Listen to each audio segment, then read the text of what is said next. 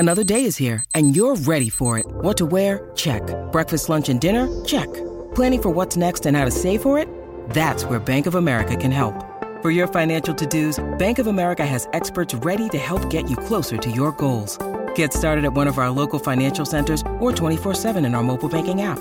Find a location near you at bankofamerica.com/talktous. What would you like the power to do?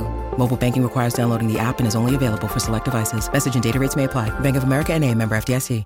Welcome back to another episode of the Hockey News on the A podcast. I'm Jacob Stoller from the Hockey News, alongside virtually Patrick Williams from the AHL.com as always. And today we're joined by Brisson of the Henderson Silver Knights to start things out.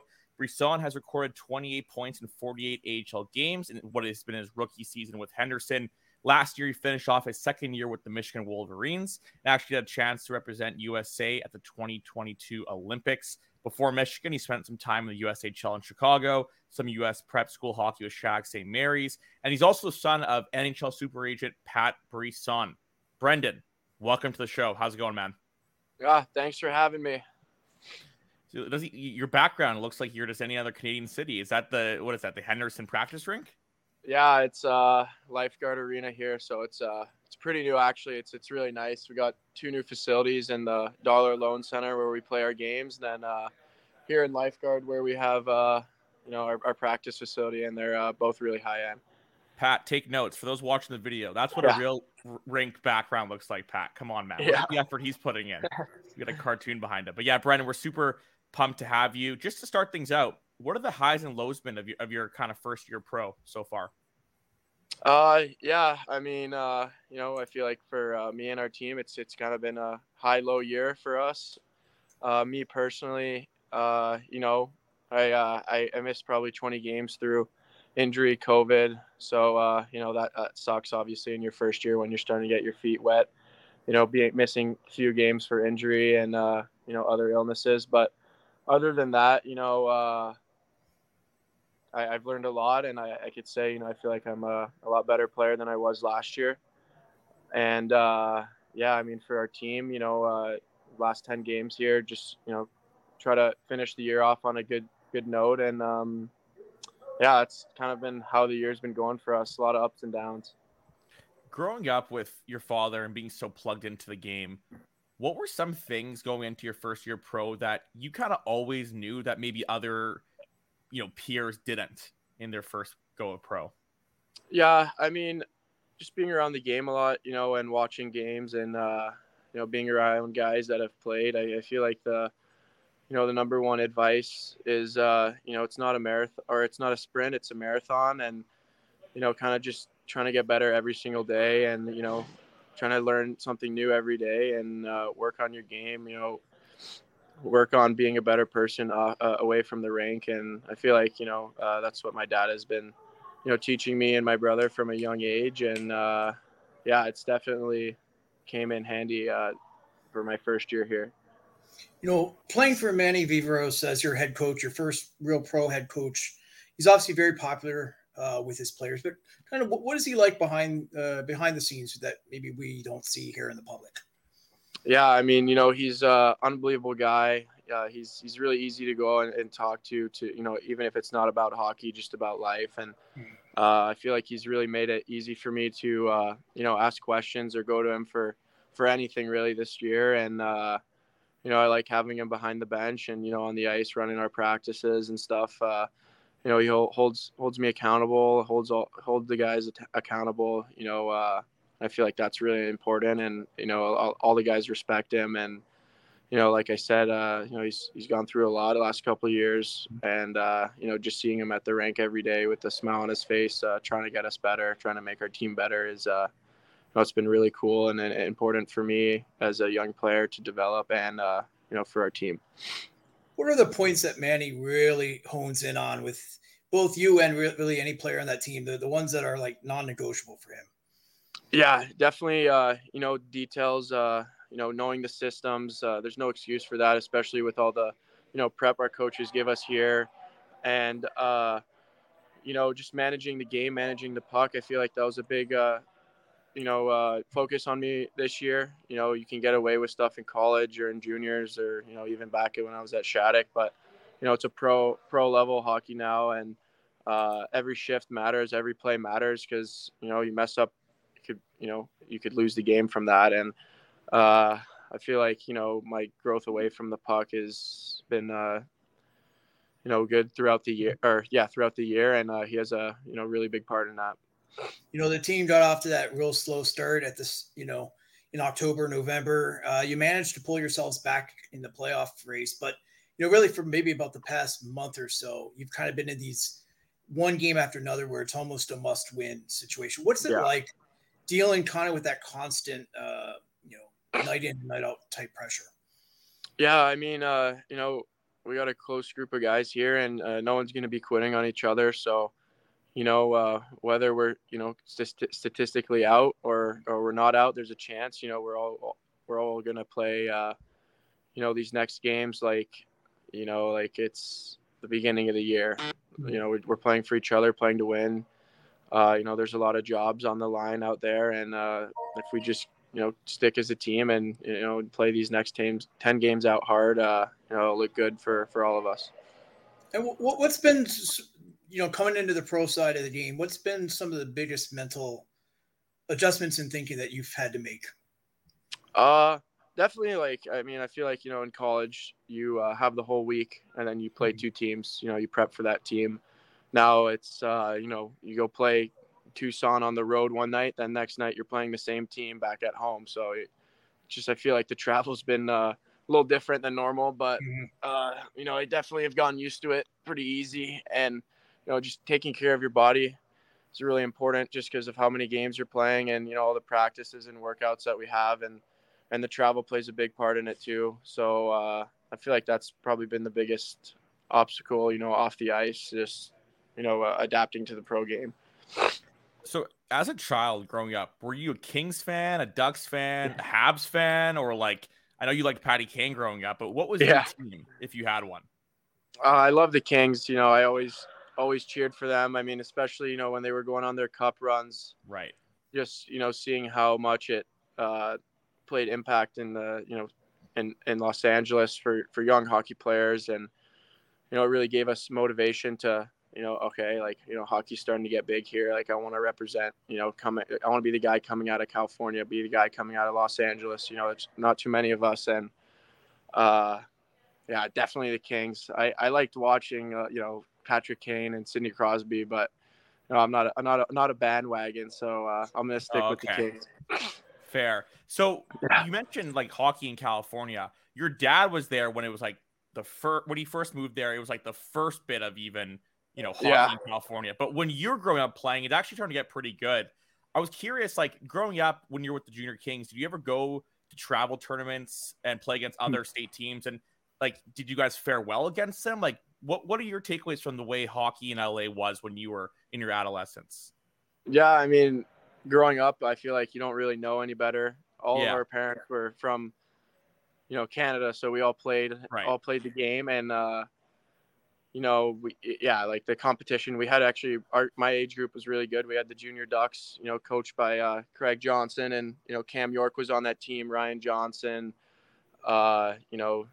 Nicky Robertson was on my team, Jackson Lacombe, Drew Hellison, Dustin Wolf, all these guys. So it's kind of cool seeing I'm thinking on the spot, there's probably some guys I'm missing, but my age group was, we were really competitive. So when we went and played against teams, from Detroit or Chicago, or even in Canada, we would do really well. And, I feel like teams weren't really expecting us to be as good as we were back then when we would go play them. But, we would win some big games against those teams. And I remember, I feel like we were ranked always top 5 in the country, and us and the Ducks. So there was 2 California teams that were ranked pretty high growing up, and it's cool to see all the guys I grew up playing with, making the pro debuts and all that. So it's definitely grown since I've been there, and I still follow it. I still practice at the Junior Kings rank and part of the Junior Kings family forever.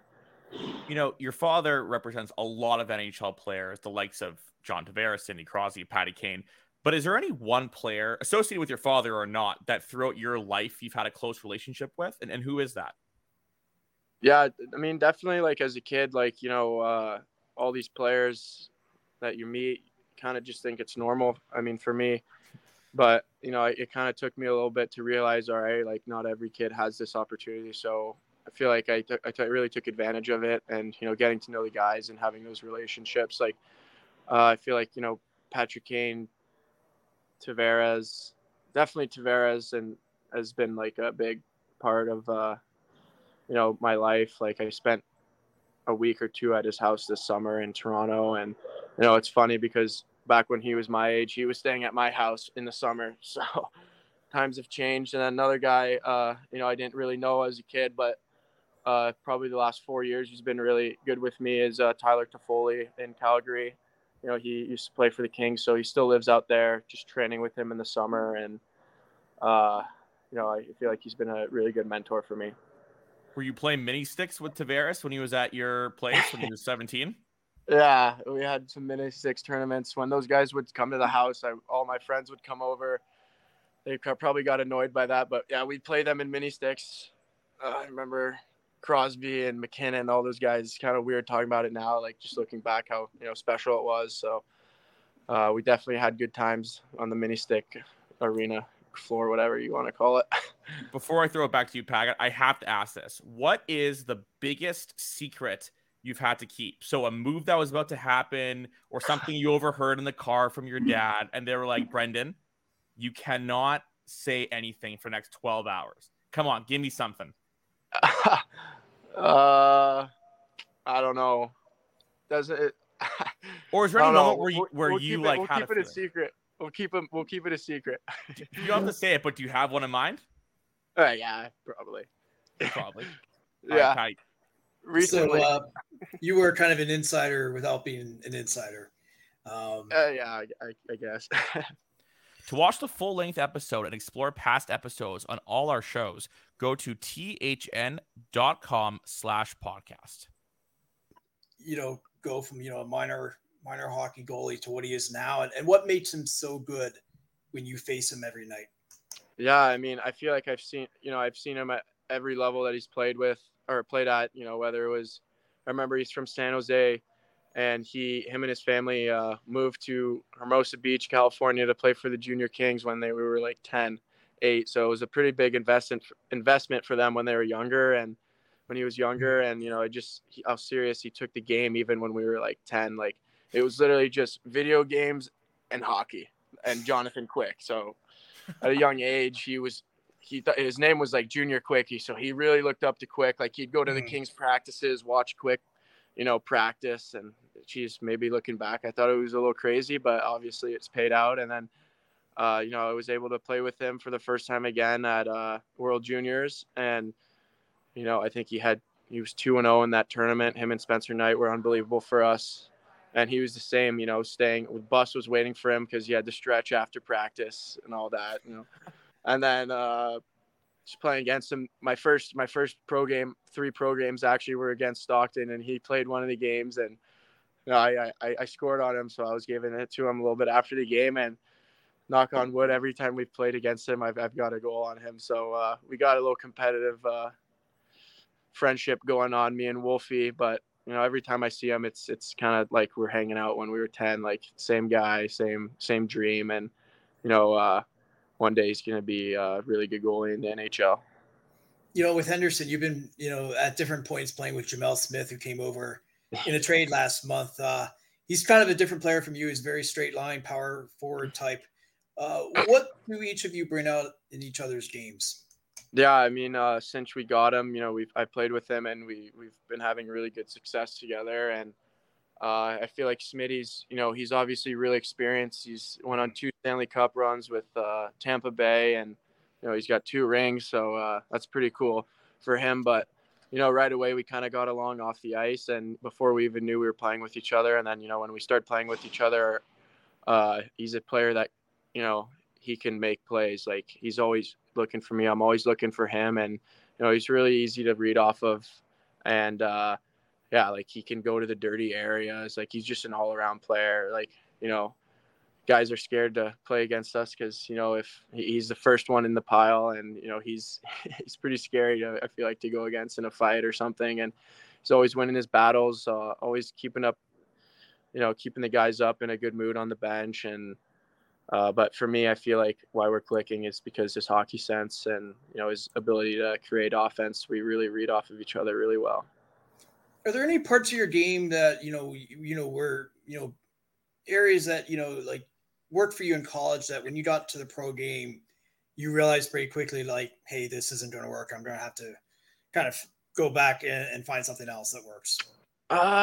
Yeah, I mean, I feel like for everyone has something, but for me, especially like, at the beginning of the year, kind of just, every shift matters. And, I could go out and dominate for a shift and then, be quiet the next shift, maybe get scored on. And, I feel like it's just all about consistency and, no nights off and always working. I feel like the pace is, I've got, my pace has been a lot better from the start of the year, never quitting on plays or all that. Not saying I was doing that before, but I feel like there's a lot bigger emphasis on the game now. And, it's only helped my game. Last question for us, Brendan. Again, thank you so much for your time. What was your welcome to the pros moment this year? Did someone just knock you on your butt? Did you get a chirp and you were like, I don't even know what that means. I don't even know what a tax bracket is. Like what really made you realize you're work people that were working to make a living? I got one, but I can't say this one on the air. But let me think. It was definitely at main camp this year.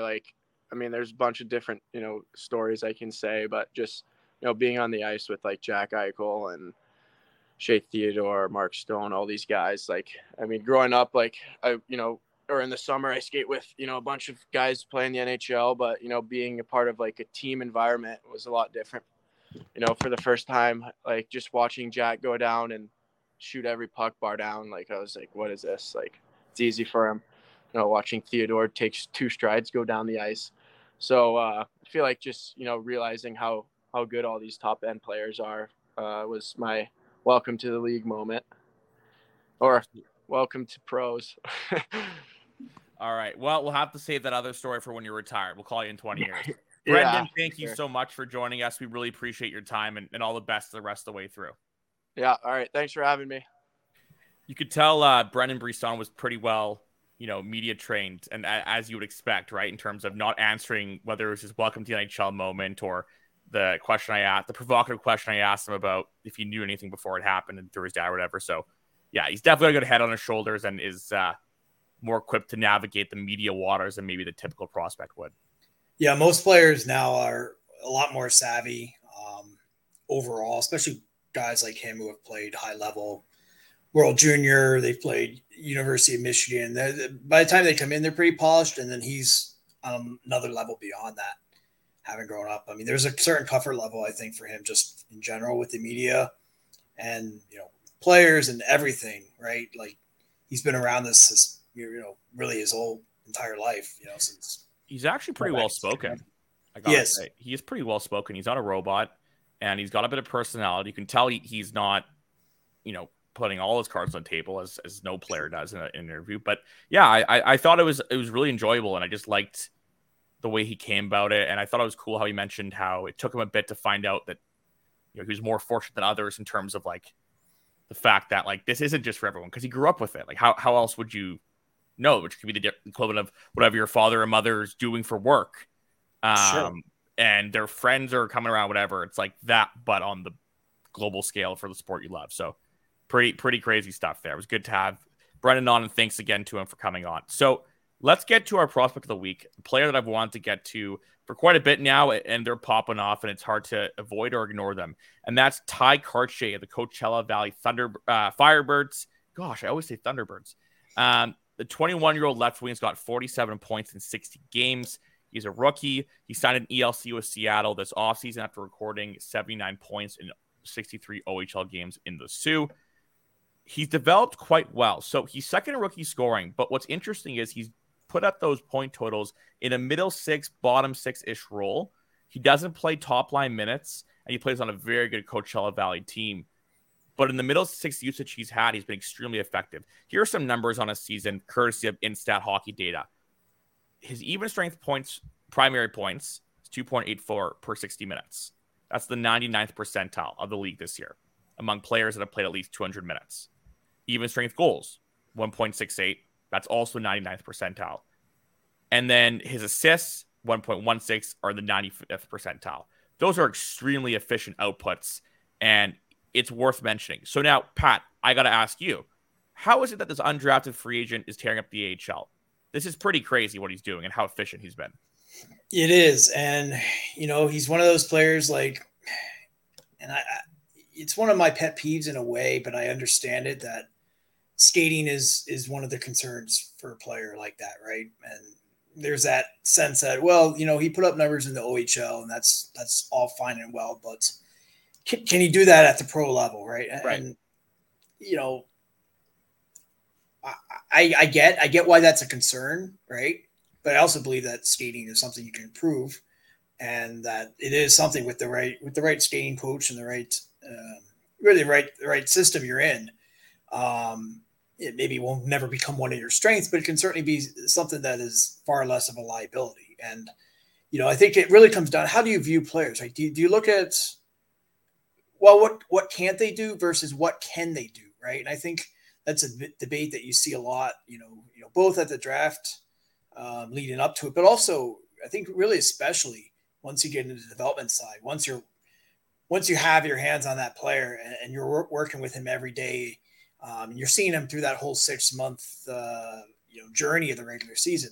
Right. You start to see those other elements of his game come through, right? So like really good sense, playmaking sense, very good ability to get to the net. And he's playing with, for much of the season, some of the best talent in the league too, right? Just in terms of that Coachella team. So you're getting good matchups. So it's a little bit of everything, I think, for him. But for a player that was an unsigned free agent and yeah, like, that's what I mean. He didn't crack, even if he cracked 100 points in 60 games or whatever in the OHL, sure. Overagers, at least off the top of my head, or I've thought, no, not the top of my head, I thought about this all day. I haven't done too much factual research in this, but by my memory, I can't remember overage guys coming in the A and doing that well right away. First of all, I find more so with the college free agents, they're more equipped to sort of make that impact right away.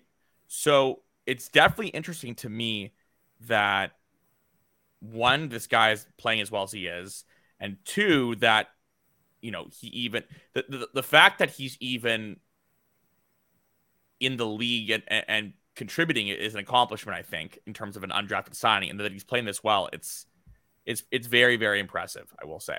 And maybe with a different team, he would not have gotten that same opportunity, right? But yeah, with Coachella, with Seattle, you don't have that many young pitch cycling in. You also have the veteran rule, so that benefits him there as well. So he got an opportunity there that he may not have gotten somewhere else, for example. So now, to his credit, he's taken it and run with it, and that's all you can ask a player to do. But it's an interesting debate, right? And you mentioned the college free agents. Well, a lot of times those guys are 23, 24, a little bit more filled out physically. So there's that aspect. I do also, I do think there sometimes could be a stigma with being an overager coming out of the CHL. And there's a sense that, well, that's all fine and well. You put up 100 points in the OHL, but you were an overage player. So it's almost like it doesn't count, right?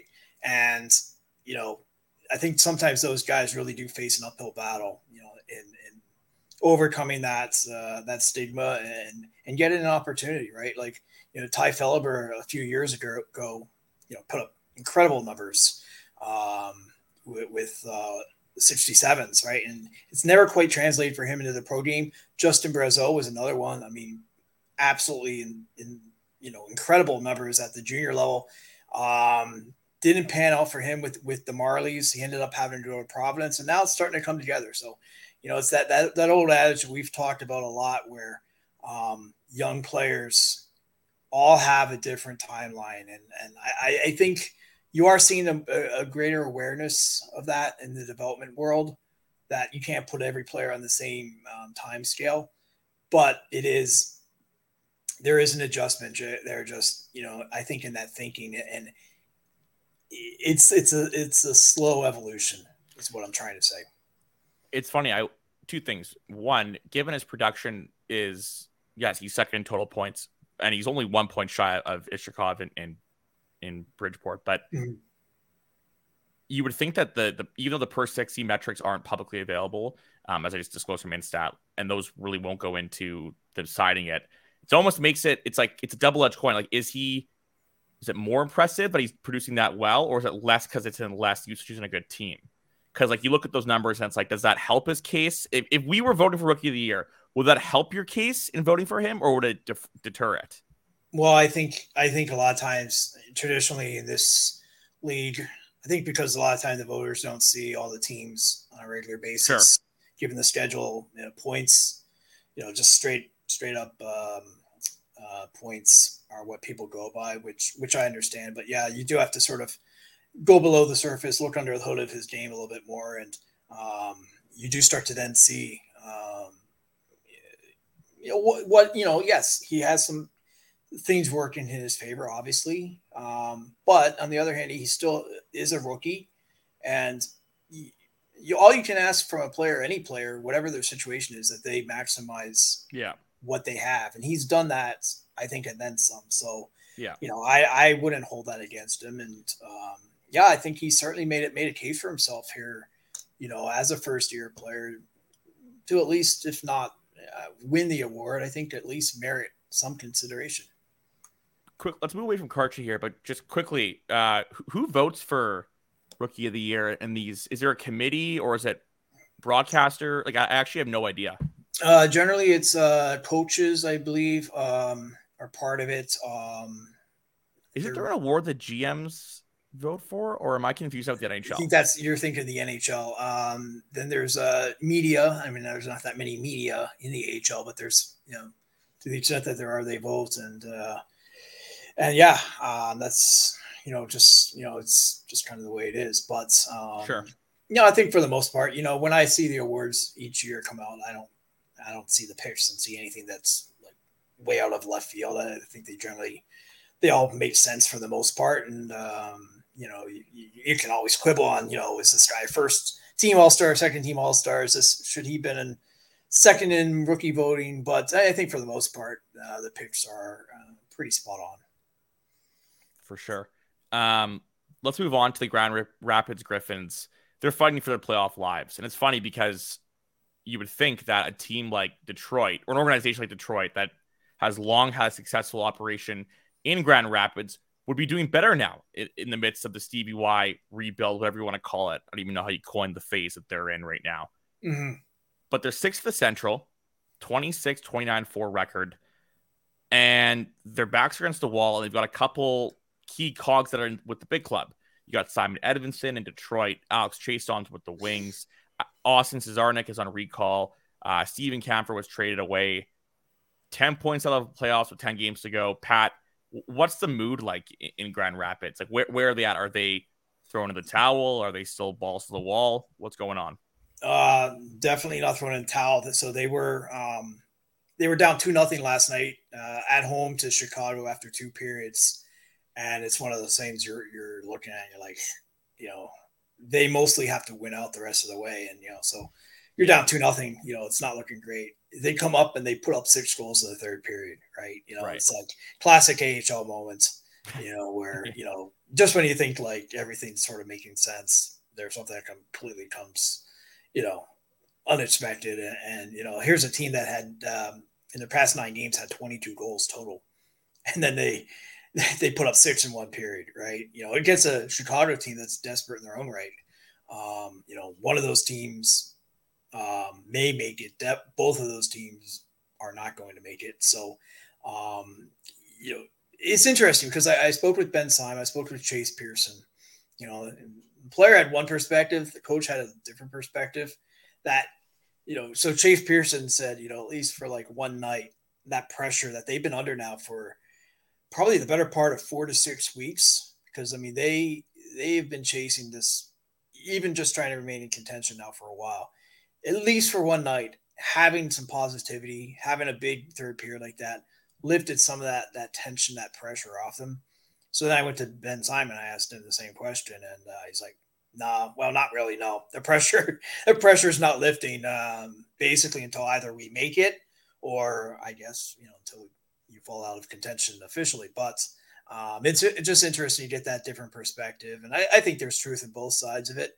But it's one of those areas, right? Like we always think of the playoff races, and we think of the teams that are just more jockeying for position, or are right there on the line. But there's always that next tier of teams that still have enough hope that the games mean a lot, but they have such a small margin for error that pressure just really builds. But let me ask you, Pat, like are the Red Wings, if they don't make the playoffs, yeah, it's disappointing, but did personnel underperform here, or is that a matter of circumstance? Like, how do you weigh that and separate the two from it being like, okay, we did the best we could, and this is what happened, and we did not do enough?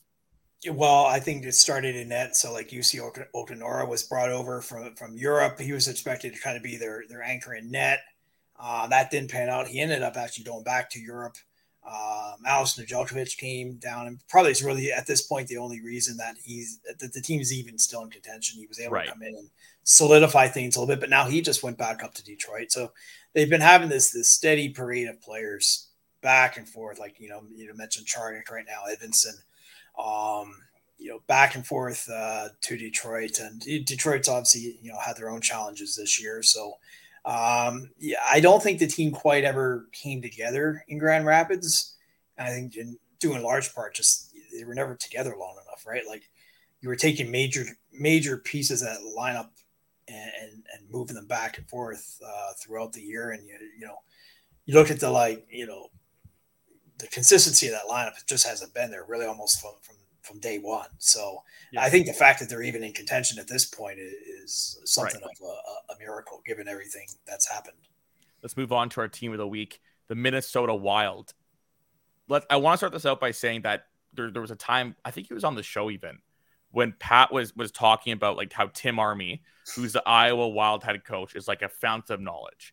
And I'm not saying I dismissed that. I took it for what it was, and I kept that in mind when I was about to do the call. But you always know it's going to be a good one when the PR guy goes, "How much time do you have?" And I was like, "Oh, I got time." He goes, "Okay, well, he's a talker. He's a reporter's dream." It's like, okay, yeah. So I thought I had interviews. I wrote a story about Marco Rossi. Really into it for the hockeynews.com. Interviewed Rossi, Bill Guerin, Michael Murray, the GM, Nick Patan. All those were about 10 to 15 minutes or so. Army went on for 46 minutes. And I didn't know if I was, and I checked it. I asked 5 questions. Yeah. So I got to give a shout to Tim Army, absolute legend. He explained to me the game of hockey in 46 minutes. I had no idea. He just is such an insightful guy. Super, as Marco Rossi told me, super intense, but I think intense is like a negative connotation. When I think people call him intense, they mean he's very driven, committed, high energy, excited, and detail oriented.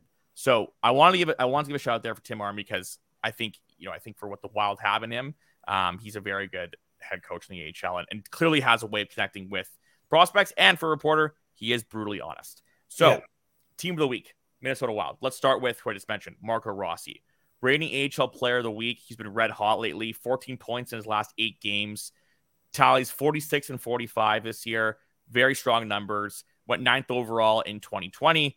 And what you're seeing this year is last year was a good player. He was a good player in the 63 games he played. But now what you're seeing is he's becoming a great player at this level. Rossi was fine in the NHL for 16 games, but he got just 1 assist.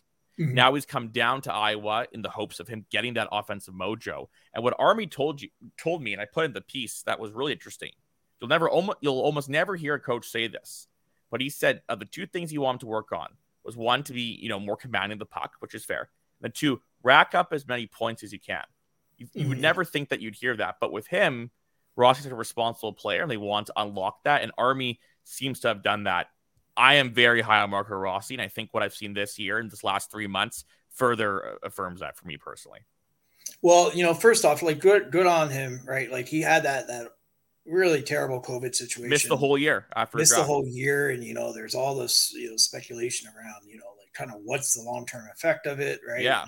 That was at 19 years old, right? So you have this player, I mean, forget hockey, right? Like just life-wise, like what's going on? I mean, and you just have this situation where is he going to be okay, right? Like, never mind what he'll do on the ice or not do on the ice.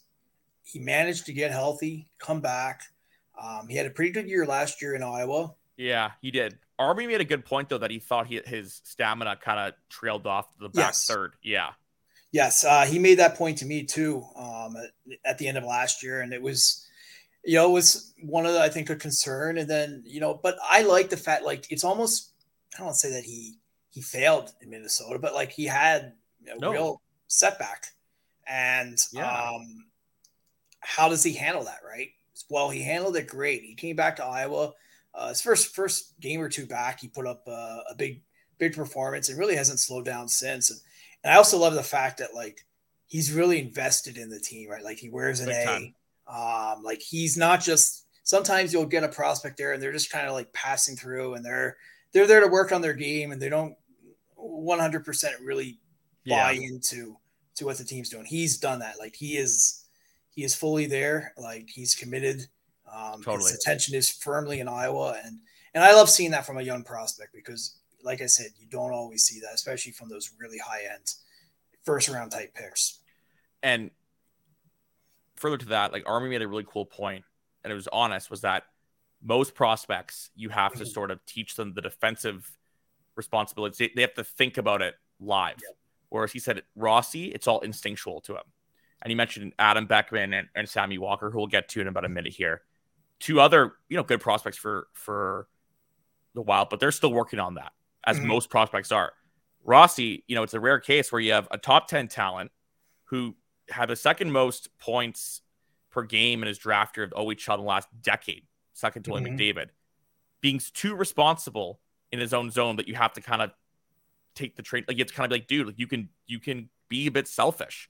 That's a coach's dream. And I think what you're seeing now is that payoff. Let's get to another big time prospect for the Wild, Jesper Wallstedt, ranked 8th in the Hockey News Future Watch rankings that just came out in the 2023 edition. So the first half of the year, he had a 9-on-2 save percentage. I think this is when you mentioned Army actually on the show, Pat. You talked about there were some challenges and coming to a new country and whatnot. And in the second half of the year, in his last 15 games, he's got a 920 save percentage. Scott Wheeler has him number 1 in The Athletic pipeline rankings. The Wild are number 1 in his, and Wallstedt is number 1 ahead of Rossi on that ranking. What makes everyone so hyped up about Jesper Wallstedt, Pat? His maturity and his willingness to learn are the two biggest things that stand out, I think, both to his coaching staff and really to anyone that speaks with him. Like, I was kind of blown away the first time I spoke with him. I'm like, this guy's 19, but he sounds like a 32-year-old, 10-year NHL veteran. The way he looked at his game, he's self-critical, and I don't mean that like he's negative, but he's very, very aware of what his, where his weak spots are and what he needs to work on. And like, he's a sponge. He'll really soak up everything that Richard Bachman, the goalie coach in Iowa, has to teach him. Like, he's not just there again. He's not just there to pass through and kind of, well, if I put up numbers, great. If I don't, well, I'm a first round pick. I'm going to go up there anyway. Like he plays with a little bit of desperation, right? In terms of, where he is. And, there's no sense of entitlement there whatsoever with him. And, we mentioned that, those off ice, like coming to new country, new style. Even he mentioned I remember like speaking with him, like he was actually getting his, going for his driving test that day. And, like once he's been able to just get his, day-to-day life squared away, like now I think you are starting to see that calmness translate to the ice. And I would agree with those rankings. For my money, really, like he's impressive. Like he's already starting to move into that dominant mode or tier as his first year over here. Like if you give him another year or so in Iowa, I think you're gonna see one heck of a goalie, and I don't think it'll be too long before you see him full time in Minnesota because he's a legit prospect. Let's go quickly before we close off the show and this segment two guys here, Adam Beckham and Sammy Walker. Let's go quicker here with these two. Adam Beckham, floor and ceiling. Where do you see his game at, and kind of what the ceiling is, the floor is? I mean, floor, I think floor is the minimum. He's the bottom 6 in the NHL. Ceiling, probably middle 6. Plays a mature game. That's the thing I really notice about him. He's really come along nicely, like in Iowa, and I think that's a theme overall with Minnesota and Iowa. And I think especially when you have someone like Tim Army there to work with your players, that they're willing to take their time with players. You don't see them rush, sometimes I think that's where NHL teams, front offices get into trouble when there's that pressure, either imposed by circumstances or just self-imposed to rush players through. They don't do that in Minnesota now. And, that farm system for a long time was a big weak spot for Minnesota, but lately in the last, really since Tim Army came in, it's become a real source of strength. So with Beckman, I love the IQ. Again, the skating is the thing that's, will be talked about, but again, I think that's something that can be improved upon. Sammy Walker, being a Minnesota native, played 4 years at Minnesota. How long till we see him back in his home? Well, he's with the Wild now, but he's with the big team now. He is now. Yeah, but what's his season been like? Floor and ceiling too. Give me the floor and ceiling. Floor, ceiling. I think his floor is probably a bit lower than. Yeah, probably bottom 6-ish. Like depth guy. You mean, right? Like kind of 13 forward. Yeah, but I think you could slot him in. Ceiling wise, middle 6. If kind of everything breaks right for him, real smart player, hardworking. He's interesting because he was drafted by Tampa as a 7th rounder, but obviously opportunity rose to come sign with his hometown team. And I think you have to take that very mature, you think about it, like if you're captaining University of Minnesota and you're a hometown kid, right? And you do it for 3 years, your maturity level is high. And if it's not high when you start, it'll certainly be by the time you're done. Right. Times I spoke with him and, certainly just, his personality just comes through right away that this is a guy that is not your average young player. There's a maturity to him, both I think on and off the ice that is really apparent. Yeah, I think for Sammy Walker, I like a lot about his game. I think my floor be kind of what he is now in the AHL for a long time, a good AHL player. I think the ceiling is, for third line role. I don't see him breaking into a middle 6 per se, but I've been proved wrong many times and wouldn't be surprised I was again. For today's show, though, jam-packed one, and we're going to end it here. Thanks to everyone for listening. Thank you to Brendan Brisson for coming on. And, thanks to everyone for tuning in, and we'll see you next week.